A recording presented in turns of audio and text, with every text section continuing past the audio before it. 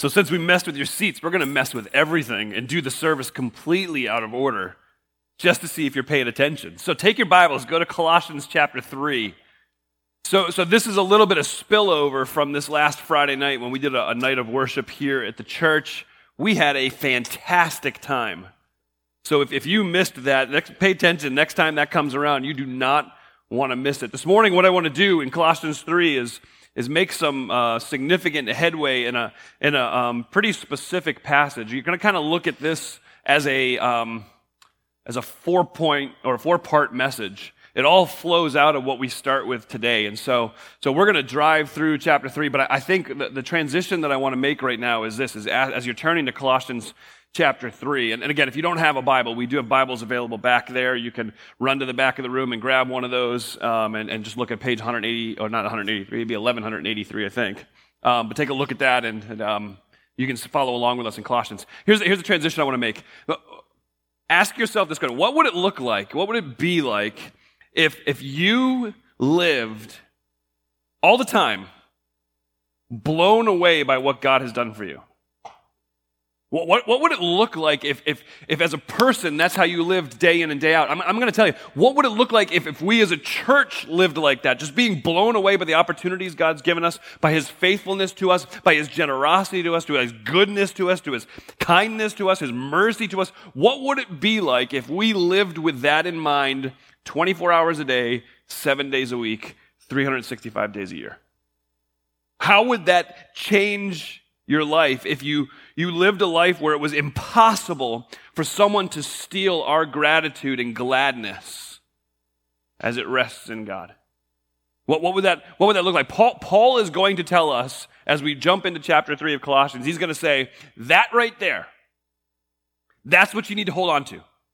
And I want you to live like you are thankful and grateful and you fully understand what it is that God's done for you. I don't mean be happy all the time, always up smiling, skipping around hyper like some people we know. I mean, be the kind of people that are so overwhelmed with what Jesus Christ has done for you and in you that you can't help but be thankful and express that gratitude in certain ways. What would it look like? And this is how Paul begins. Look at Colossians chapter 3. So if you're an outline keeper, let me give you my outline. You ready? It's real simple. It starts with this: if. And the second point is therefore. That's all I got. So I don't get graded on my outlines anymore. That was back in seminary. I just want to make sure that we walk through as much of this as we can. So chapter 3, verse 1, he says this: so if you have been raised with Christ. Stop right there. So if you've been raised with Christ, that's a transitional statement. And he's talking to who now? Everybody? No, he's very specific. If you have been raised with Christ, he has spent chapter 1 and chapter 2 of the book of Colossians jamming home the truth about who Jesus is, his supremacy, his preeminence, his grandeur, his majesty, his awesomeness, his beauty, his power. He's the fact that Jesus is our treasure, that he is our hope, that he is to be the root of everything we do and the very center of it. He is to be our all in all. He spent 2 chapters going through all of those things, and he gets to the beginning of chapter 3 and says, now, in light of everything I just said about Jesus, if you've been risen with Christ, if you've believed in Jesus, if you've trusted in him, if you've received him, then you've been raised with him. And Paul's making sure, before he moves on to the rest of chapter 3, that you get the point. Because everything flows from the fact, or the lack of, being raised with Christ. Because if you read the rest of chapter 3 without resting in the fact that you've been raised in Christ, and you hear all the things that you're going to be told that we should do or what it should look like, the way we should live, then some of us can fall for the trap thinking that our acceptance in God's eyes is going to come down to our hard work and the merit that we deserve in God's eyes.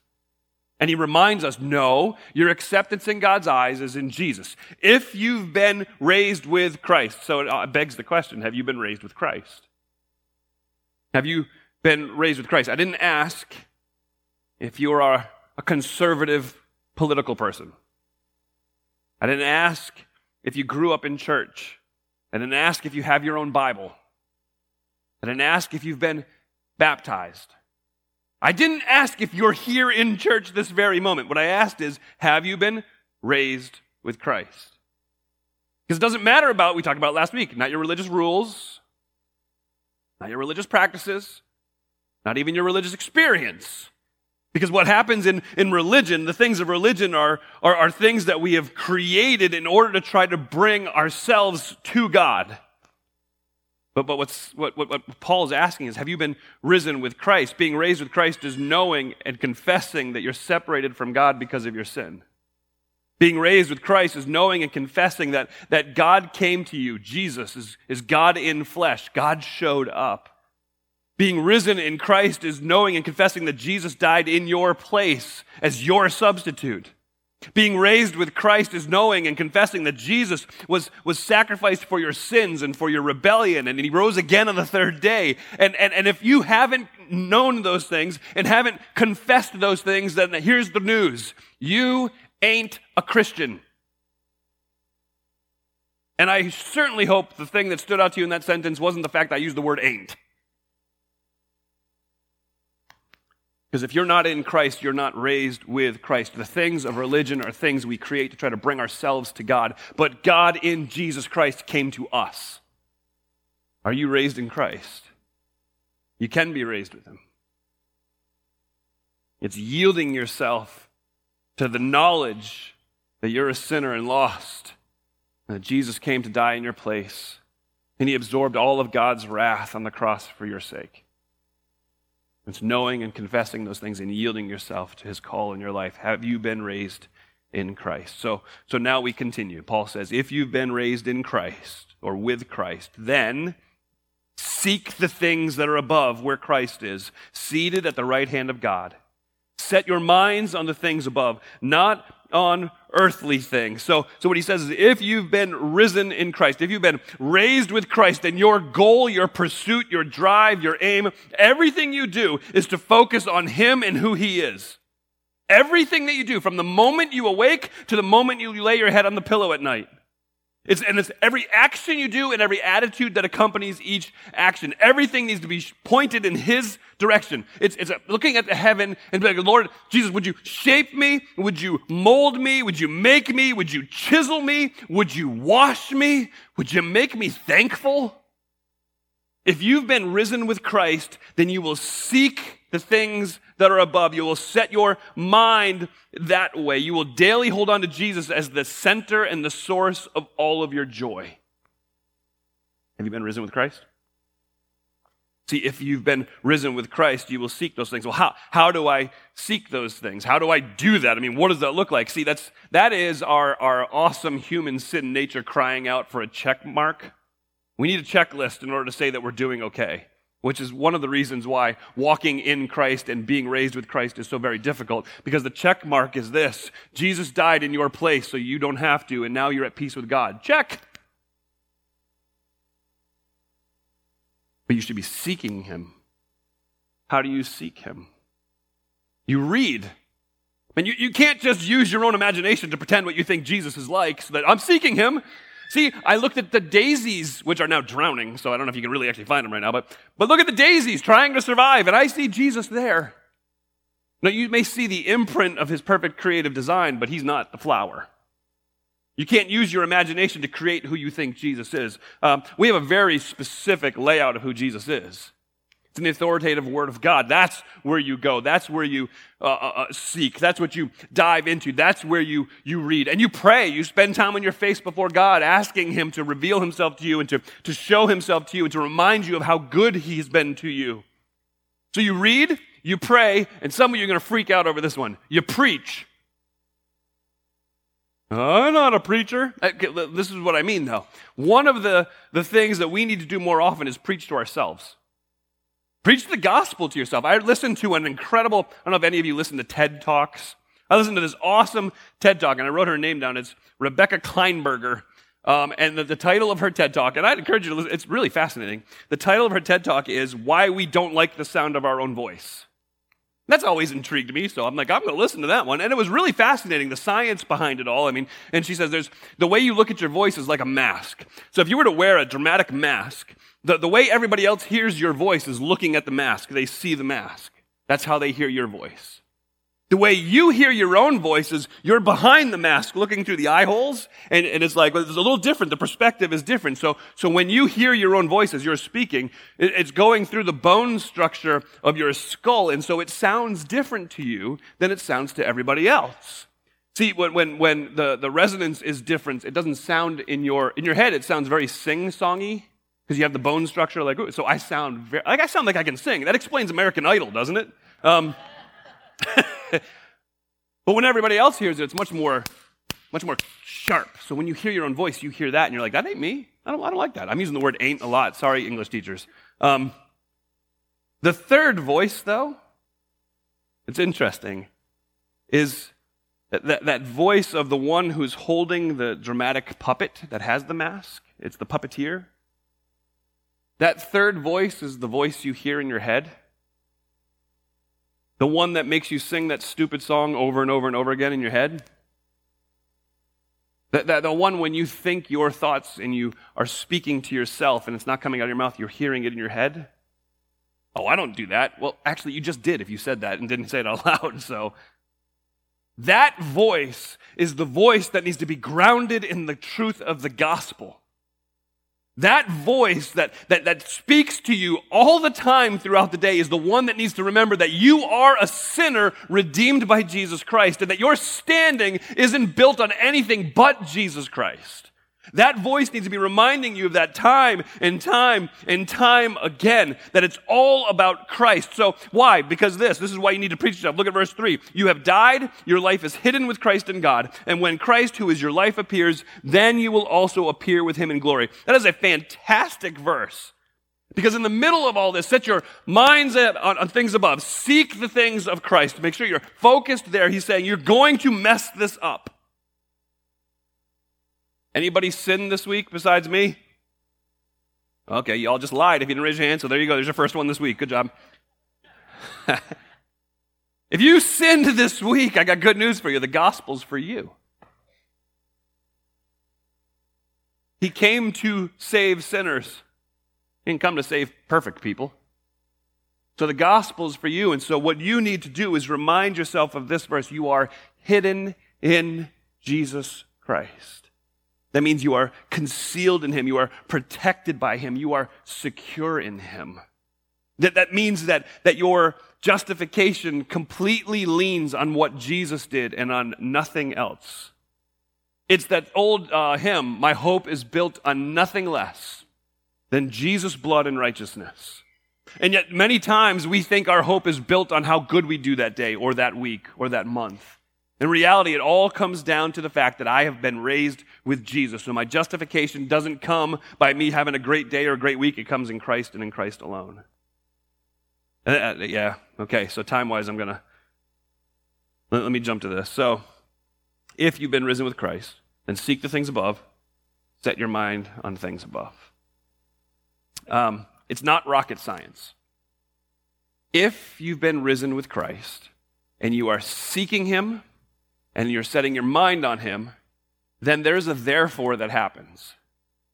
If you've continued to drive after him, if you continue to make Jesus the center of everything you do, if you make Jesus your focal point, if your whole life really does revolve around who Christ is and what he's done, then there is a result that happens in your life. Your life changes. It's not rocket science. It's like being in love. If you are in love with somebody, there are things that change.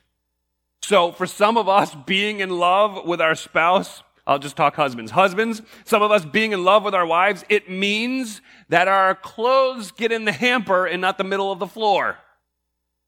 Right? That's just reality. If you're in love, especially early in love, actually not even early, so today's 23 years. Stephanie and I have been married. She's put up with me for 23 years, so praise God for Stephanie. Woohoo, yep, okay. Now, I don't think anybody would be like, 23 years, oh, young love. Right? But even last night, as we were listening to music, we heard a song, and we were both like, oh, that's so cool. That's us. And then I realized I'm 44, and I should stop that stuff. But the reality is, The reality is when you're in love, it changes things. It's not rocket science. You see it happen all the time. If you are fixated on who Jesus is and what he's done for you, it changes things. And you begin to see things change around you. I heard a crazy quote this week, and actually the first time I heard it, I'm like, that's the dumbest thing I ever heard. And I think I've repeated it to people 60 times this week. So here goes. How do you know when your bucket is full? If you're trying to fill your bucket full of water, how do you know? Well, of course, today it's not too difficult, is it? How do you know when that bucket is full? You know because your feet are wet. How do you know when you're filled full of who Jesus is? See, there's evidences of it that surround you. And that's where Paul runs to. He says, so therefore, if you've been risen with Christ, let's turn over, look at verse 5. He says, if this is true, therefore, what I want you to do is this, put to death what belongs to your earthly nature, sexual immorality, impurity, lust, evil desire, and greed, which is idolatry. Therefore, if you are risen in Christ, therefore, put these things to death. First, I'll say this. You read that list, there are no surprises on there. I don't think when I was reading through it and I said, put to death things that are of your earthly nature, sexual immorality, and somebody in here was like, what? Sexual immorality is wrong? No way. See, none of us are surprised by that. The problem is none of us treat it as serious as we should. See, what Paul says here, he says, I want you to put it to death. Murder it. Don't treat it with skepticism. Don't tiptoe around it so you don't awake the sleeping giant. Don't try to tame it like you would a wild animal. Murder it. Kill it. Fill it full with all the ammunition you can find.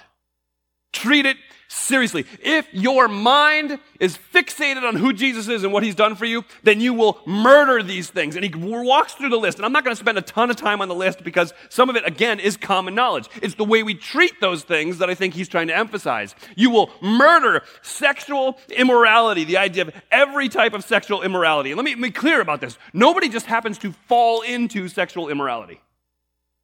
Nobody's walking one day and be like, oops. No, there are steps along the way that you continue to take and things you avoid to do and things you willingly overlook in ways that you just kind of wink at sin. And he says, no. Every step of the way, murder it. Men, murder your computer. If your right hand offends you, what are you supposed to do with it? Bandage it up. Cut it off. Oh, that's a little extreme. See, we treat these things as if they're not very serious. And then we're shocked at where we end up. Ladies, murder Facebook. Ooh, that one got an interesting response. That was really interesting. Murder it. I mean, it creates in you this insatiable desire to live somebody else's life or to think your life isn't as perfect as what's-her-name's life. And guess what? What's-her-name's life isn't perfect either. She just knows how to take good pictures. And her husband's not on Facebook usually. That's the other side of it. Right? Murder it. I mean, honestly, ladies, careful. Don't look back at all the guys. And that sounded terrible. Let me rephrase that. Ladies, don't look back at the guys you dated. All the guys you dated. Don't look back at the guys you've dated and like romanticize that relationship like it was so good. But now I'm with him. No, what you just did is recreated history in your head. And you know what that is? Step one. Murder it. Put to death sexual immorality. Put to death impurity. That means moral corruption. Put to death lust. The desire and passion. Let me understand this. Sexual desire is ingrained in us, and it's a God-given gift, and it's a good thing as long as it remains within the confines of a biblical marriage. The moment it moves outside of that, it's trouble. It's like fire. You put fire in a fireplace, and it warms you, and it brings light, and it's actually a very delightful thing and soothing to your soul. But the moment you take fire out of the fireplace and put it in your living room, you got problems. So put to death these things. Put to death evil desires. That's the impulses to be out of step with God's good design. Put to death greed. And it's interesting, he puts a little thing at the end of greed. Put to death greed, which is idolatry. So it's interesting. How does that fit together? It's simple. It's this. Greed is desiring what you don't have. Greed in and of itself is a demonstration of your rejection of God as being an all-knowing and all-good God. Because what you are saying to God is you don't know what I need. You don't know what's best for me. What I really should have is this, this, and this. And so, God, you don't know what you're doing. So why don't you step out of the way and you elevate yourself to the small g God position, which is what? Idolatry. Murder it. Murder it. Murder greed. Murder the thought that everything and everyone exists for me. And he continues on, verse 6, because of these, God's wrath is coming upon the disobedient, and you once walked in these things when you were living in them. That's fascinating to me, is that he talks about God's wrath being poured out, and I think for many of us, we hear about God's wrath and we can't wrap our head around how could this good and gracious and merciful and wonderful and loving God be a God of wrath? So here, maybe this will help. Somebody comes to your house and steals, we had this happen. Somebody comes to your house and steals one of your potted plants that you left on the front porch. That's not cool. Who would do that? What a dumb thing to steal. I mean, there's some disappointment there, right? But you're not going to steal. Now, maybe my wife would pour out some wrath for that one. But for me, I'm like, that's just dumb. But you come to my house and you go after my wife, I promise you my response will be different. I promise you. There will be wrath coming out of me. I don't know what power I have. Don't test me. No, I don't know. I don't know what's gonna come out of me. I just know that when you mess with someone that I love so much, there will be a wrathful response from me. And when God says, you see all these things, they're going to result in God pouring out his wrath. Because all of these things are simply destroying the people that God loves.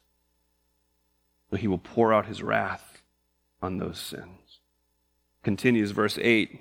But now, so instead of just putting to death, now I want you to put away. The idea of put away is more than once. It's a repeated action over and over again. But now, put away all the following: anger, wrath, malice, slander, and filthy language from your mouth. He says, put away anger. The idea is the person who sits off in the corners of the room because they don't like the way our seats are set up this morning. I look to make sure it's only Neil. I think I'm all right. He's good. So I look to make sure. But it's that person who sits in the corner of the room with their arms folded and they find something wrong with everything that's happening around them. It's in them. That person who's missed the joy that God's intended for them and is trying to steal the joy from other people. Put it away. Put away anger. Put away wrath, the idea of outbursts of anger, a lack of self-control. Put away malice. It's that oozing bitterness that comes from someone who is spiteful. Put away slander. That means in anger, taking shots at somebody's reputation to drag them down. Put away filthy language. And I think there's two different ways that can be understood. Put away filthy language. That means the language that you use, the cussing, that technically could be what it's talking about, but probably better it's talking about abusive language used in an effort to hurt other people. Just put it away.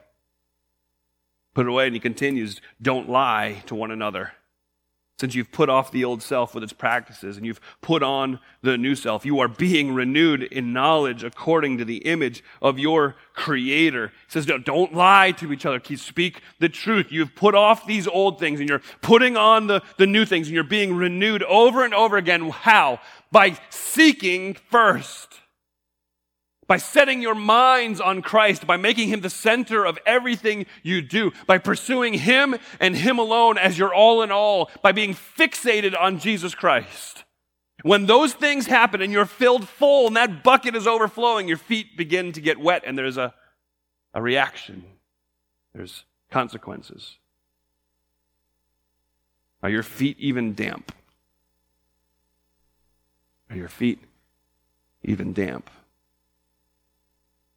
I'm going to take a chance here. I'm going to keep going. I was going to skip some of this, but I think I got time. So verse 11, let's keep going. He says this, so in Christ there's not Greek or Jew, circumcision or uncircumcision, barbarian, Scythian, slave, and free, but Christ is all in all. So he says, now, if you are fixated on Jesus Christ, if you have fixed your eyes on him and you're pursuing him and him alone, then some of the results of that, some of the consequences of that, some of the therefore of that is going to be this. You're going to view other people the way they need to be viewed and the way they're viewed through God's eyes. You're not going to look at people as being, okay, so are there ethnic differences? Yes. Are there socioeconomic differences? Yes. Should they divide us? No. Should they affect the way we view people? No. There is absolutely no room in the family of God for classism or racism. None. Why? Because Christ is all in all. So he says, why? Because at our core, we're hidden in Jesus Christ. Our identity is in Christ. Everything else is secondary, but he is primary. He is supreme. He is what we focus on. So if we elevate a class or a race above another one within the family of God, we're simply diminishing the place that Jesus holds in our life. What we've said is we're better. So to have an elitist or racist thought is to betray your place in Jesus. Because that means you obviously don't understand what Jesus did for you and who he is.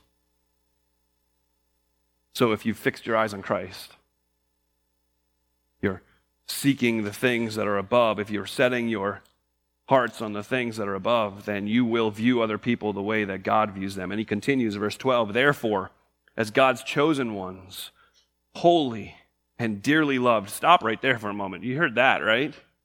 I said this on Monday night when the elders we were walking through this passage. I think I can hear from God's word us be called dearly loved. I can get that one, man. He loves us, but to be called holy, that is just intimidating. And yet it's not. Because it has nothing to do with me. I'm holy because God sees me through the lens of the blood of Christ. And so, therefore, as God's chosen ones, holy and dearly loved, I want you to put on compassion. This is as emphatic as the put to death statement. Put on compassion. Put it on you. Compassion. I love this Greek word. It's splagnizo. It means guts. Sounds like it means guts. Compassion from the very innermost being of who you are. I want you to be a person who is marked by splagnizo, by compassion. And what does that look like? He walks through. He says, put these things on. Put on kindness. That's the attitude of Jesus towards other people. Put on humility. It's having the attitude of Jesus towards yourself. Put on gentleness, the attitude of Jesus in your approach to other people. Patience, the attitude of Jesus in your approach to circumstances. And in the middle of all that, what I want you to do, verse 13, is bear with one another. Just in case you're wondering, that's not a short-term idea. That's the very foundation of the building that's bearing the load of the entire building. It's there, it's not moving. He says, what I want you to do is you have been fixated on who Jesus is and what he's done for you. In your response to other people, I want you to bear with one another. That means put up with, support each other, lift each other up. But not only bearing one another, here we go, forgiving one another if anyone has a grievance against another. Just as the Lord has forgiven you, so you are also to forgive. That preaches itself, doesn't it? So what have you been forgiven of? Okay, so it's the most horrible offense against the throne of God. You've offended a holy and righteous God. You deserve death and damnation. You deserve eternity in torment.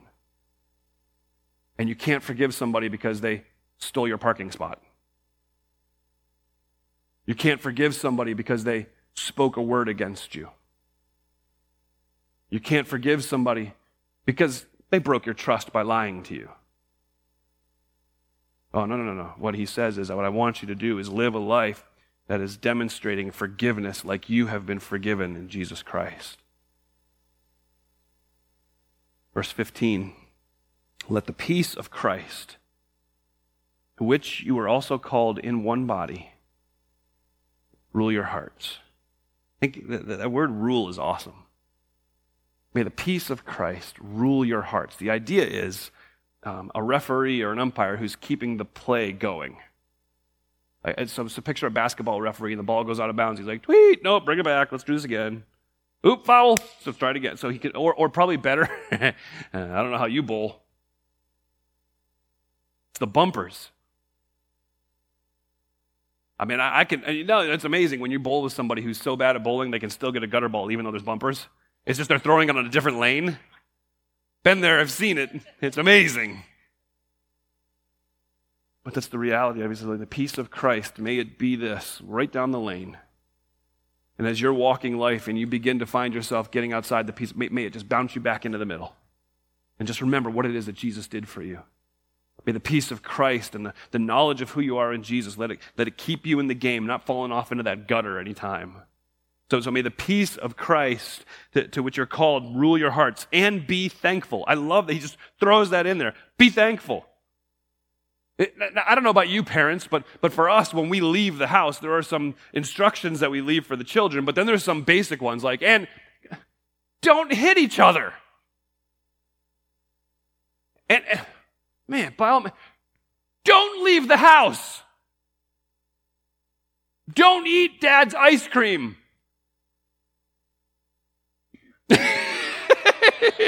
Little smirks from the little 3 over there. That's all good. Don't do that. And it's so obvious. It's so basic. He's going through all of these huge things. He's like, and guys, come on. Be thankful. Become an expert in gratitude. Become an expert in all of the things that God has done for you.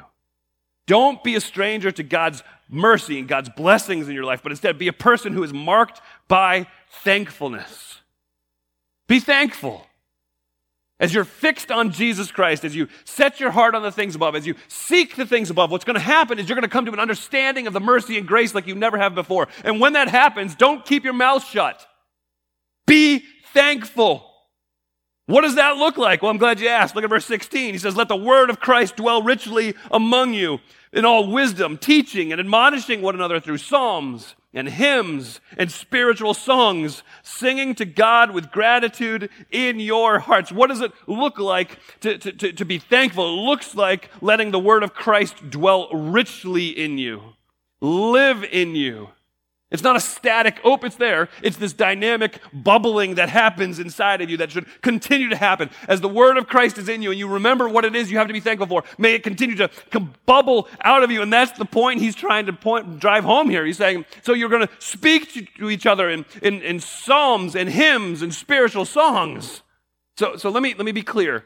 There have been a number of people throughout the years who have tried to build a theology of music on that verse right there. Psalms, hymns, spiritual songs. The problem is contextually, that's not Paul's point. What Paul's saying is if you are living a life that is actually marked by thankfulness, you will find every opportunity to sing and make it known. I don't care if it's a psalm.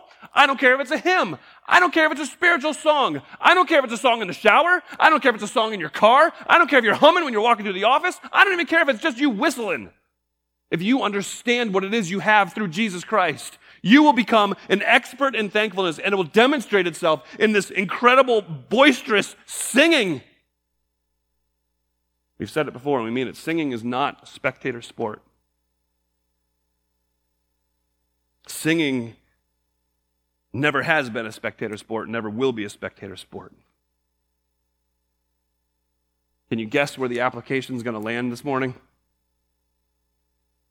Sing. And I don't care if you can carry a tune. I don't even care if you mess up the words, even though they're right in front of you. I don't care if you sound like a choir as you sing. And I don't care if you sound like an elephant in heat when you sing. Right? Sorry, I was going for a picture. It worked, I guess. Let it rip. Make a noise. Sing. Let it be filled. You be so filled full with who Jesus is and what he's done for you that the bucket is overflowing and people are seeing it because you can't shut up for the right reasons. That are the rambling ones. Sing truth with us. And let the overwhelming attitude of our hearts be one of gratitude. See, I think sometimes we get to this passage of Scripture and we read it and we study it, and what we get focused on is, I'm not supposed to do that, I'm not supposed to do this, I'm not supposed to do that, I'm not supposed to do this. But that's not Paul's point. Paul's point is, man, you now know what Jesus Christ did for you, right? You do remember who he is and what he's done for you, right? I mean, if you don't, may I make a suggestion? Just read chapter 1 and 2 all over again. He's the image of the invisible God, the seen of the unseen. He's the firstborn over all creation. Everything was created by him. Everything was created through him. Everything was created for him. He's before all things. And this supreme, massive, awesome, omniscient, omnipotent Jesus, but that's who leads the church. So we can stand with great confidence in who he is and what he's done. He's the God who was filled, or Jesus was filled full with who God was. He's the very image of God. So if we want to see God, we look at Jesus. So if you want to see God and how he deals with those outcasts, you look at how Jesus dealt with the woman at the well, or the woman caught in adultery, or the lepers, and you see the mercy and grace that oozes out of him. You want to see how Jesus deals with self-righteous religious people? Look at how he deals with the Pharisees and the Sadducees, and he kind of undresses them with his logic and like, you guys are idiots. Now I'm going to deal with the people who I love and love me. You want to see God? Look at the cross. Because in the cross you see both the fact that God is holy and he is just, and he must pour out his wrath on sin. You also see that he's merciful, and he's the justifier, and he's the one that supplied the payment for that penalty. So you know when we say sing, do you know why we sing? We sing like our feet are wet. Are you risen in Christ? Then sing like it. Let's pray together. Father, I thank you for what you've done for us and how you love us. God, I thank you for Jesus Christ and how he finished all that we needed. Lord, I thank you that in Christ we are sinless, spotless, and perfect, not because of our merit, not because of our goodness, because, Lord, we have none, but simply because of Jesus' merit and his goodness towards us. God, I thank you that we can fix our eyes on Christ and that in those moments we see him fully. Lord, I thank you that we can know him and be known by him. Lord, I thank you for the gift of music, the opportunity you've given to us to sing. And I know not everybody loves to sing, but Lord, may we put that aside. And instead, may we be a thankful and grateful people. May we sing like we've never sung before. May we highlight what it is that we have in Christ. May we do so to put a smile on your face and to encourage the brother or sister who is here this morning who is just dogging it. God, would you lift up our weak hands? Would you strengthen our feeble knees? Would you give us the strength we need to go off this hill into the face of darkness and proclaim that there is a light, and his name is Jesus, and he died for us? God, would you overwhelm us right now with what you've done for us? May we respond appropriately. It's in Jesus' good, risen name I pray. Amen.